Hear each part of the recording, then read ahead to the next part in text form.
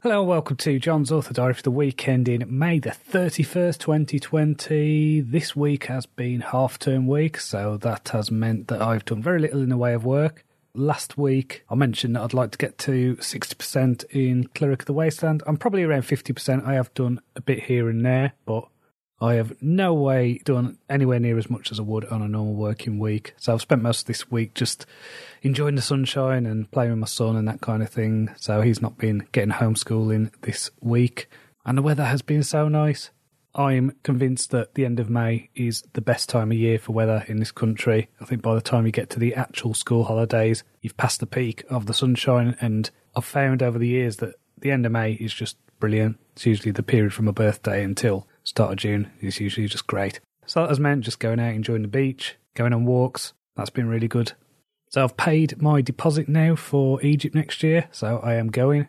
It's going to be 2 weeks away. That is going to be really cool. Really looking forward to that. It's basically 3 days in Cairo, then a week-long Nile cruise, and then 3 days at a Red Sea resort.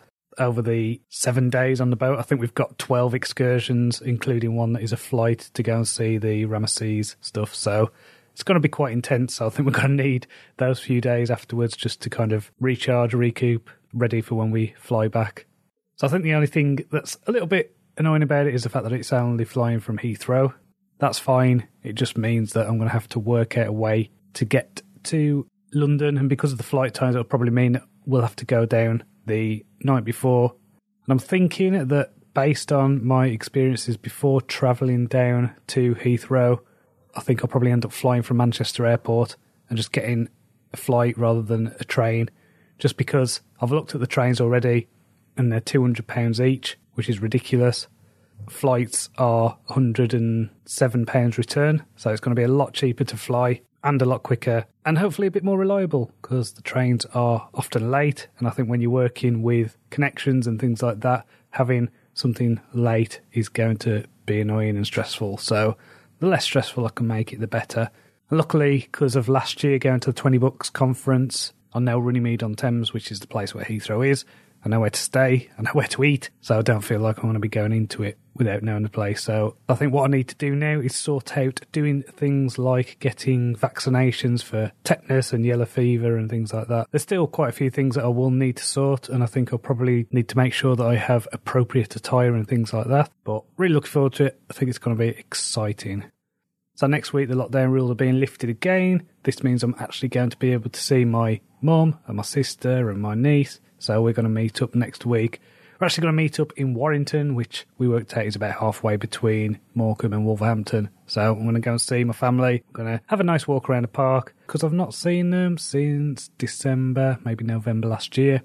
So it's been too long. I usually see them every few months. So really looking forward to that. I'm also going to go and see some friends near Bradford. So they live in Shipley, which is in Yorkshire. So I'm going to go and see them, have some food in their garden and just enjoy spending time with friends. So that's going to be great. I met up with my friend Ben again this week. We're doing a bit of a skill swap thing because he's a vocal coach. So he is teaching me how to improve my vocal delivery and to speak better and to sing. Because, I do a lot of podcasting. I also am trying to teach myself how to play some songs at the moment on my guitar. I've never actually been taught how to sing. So getting some vocal coaching should be cool.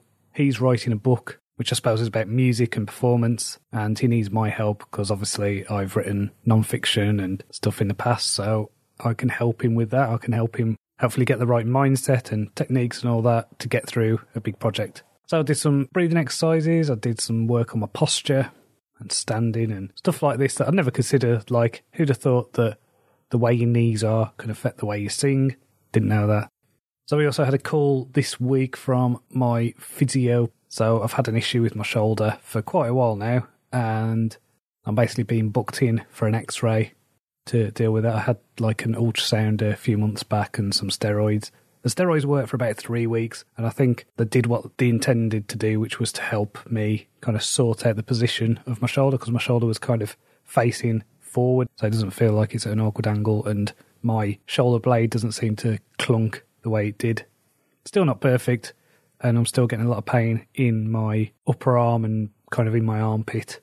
And so the consultant's thinking I've got like a spur or like a weird hook thing going on with my bone. So There's also a theory that I might have a torn labrum. I don't know yet, and it's going a lot slower than it should, I think, just because of the coronavirus stuff. So hopefully I'll get close to getting this sorted. I don't particularly want surgery. Hopefully it can be done with just physiotherapy and things like that. But if I do have to have surgery, then I have to have it. Just because I feel it in my mood. When I feel the pain, when it hurts, it's like it makes it feel a lot more tense than it should. And I don't like that. So I'm going to get that sorted, hopefully get that fixed in the not too distant future. I admit I'm slightly nervous about going into the hospital to get my x-ray. I've basically just got to go to Lancaster Hospital, turn up with a letter and go, hey, can I have an x-ray? And they'll give me one. But of course, they are coronavirus hotspots, hospitals, care homes, those kind of places. So I'm sure it'll be absolutely fine. I'm sure getting zapped by x-rays will help kill any viruses in the area. So I did a masterclass this week by David Sedaris. So this was about humour and storytelling. This was one of those masterclasses where I felt, yeah, this is quite interesting watch, you know. Enjoyed listening to the guy talking at me for a few hours, but I came away thinking, okay, is there anything I can use from that? Is there anything I've learned new? Probably not, but it was enjoyable. I still think that the best ones I have done of those masterclasses are the ones that are basically commercial fiction or children's fiction authors, like I found the R.L. Stine one really useful. So he's the one who wrote the Goosebumps books. Also found the Dan Brown one and the James Patterson one really useful as well. And then the people I thought I would have got a lot from, like Neil Gaiman, Margaret Atwood, people like that, have not been so great. It's been the commercial fiction writers and the TV writers who have given me the most insights, I would say, in terms of structuring stories and sorting out pacing and things like that. I think it's worth the investment to watch these programs and glean the information. But as I said before, I don't think you can call them masterclasses. I think they're a very good introduction, intermediate classes at best. So in terms of reading this week, I'm carrying on with Sins of Empire by Brian McClellan. I really enjoyed the first series of this, the Powder Mage one. I think part of that was mainly to do with one of the characters who I really like, called Daniil, who hasn't appeared in this one. And I don't know whether it's just the mood I'm in or something like that, but it seems a bit slow going. I'm about halfway through. I'm not enjoying it as much as I did the first series, but it's still good. It's just, I don't know, I'm finding myself more drawn to non-fiction at the moment, so I read a book called Creativity by Mihaly Csikszentmihalyi, which was really good, a really interesting take on personality, traits, tics, flaws, that kind of thing of creative people. And it's like, I was reading it, I was like, yep, recognise that, definitely recognise that. I might have to get my wife to read it. Maybe she'll understand me better. I mean, she understands me anyway, but I think it'll be good for her to know that I'm not just the big weirdo she thinks I am, but I'm just a cliche like the rest of us. I read one of his books last year called Flow, which I found really useful in terms of thinking about my creative process. So I would recommend his books. I think Flow was better. This felt like it was probably the research that was done in order to make the book Flow. And now, hey, Flow did really well. Let's get another book out there. So it was good. I recommend it. I think I gave it 4 stars, which, you know, can't scoff at that. I've also started reading the book called The Time Traveller's Guide to Restoration England by Ian Mortimer. Now, I've read a couple of his books before. I think it was like A Time Traveller's Guide to Medieval England and then A Time Traveller's Guide to Elizabethan England. Those two have been really good. I'm in the first couple of chapters of this one, and again, you get a lot of details, a lot of the kind of everyday life, social history kind of details that you don't get in general history stuff. So I really like this series. It's brilliant for writing fantasy kind of stuff. I'm hoping that he'll release one about Victorian era, that kind of thing, because, you know, spoiler alert, I do want to write a series that's kind of more in that vein, a little bit more up to date. I've got like steampunk elements and things like that. So really enjoying that book. I think it's filled with a lot of little details that, you know, when you're world building and things like that, they just really bring things to life.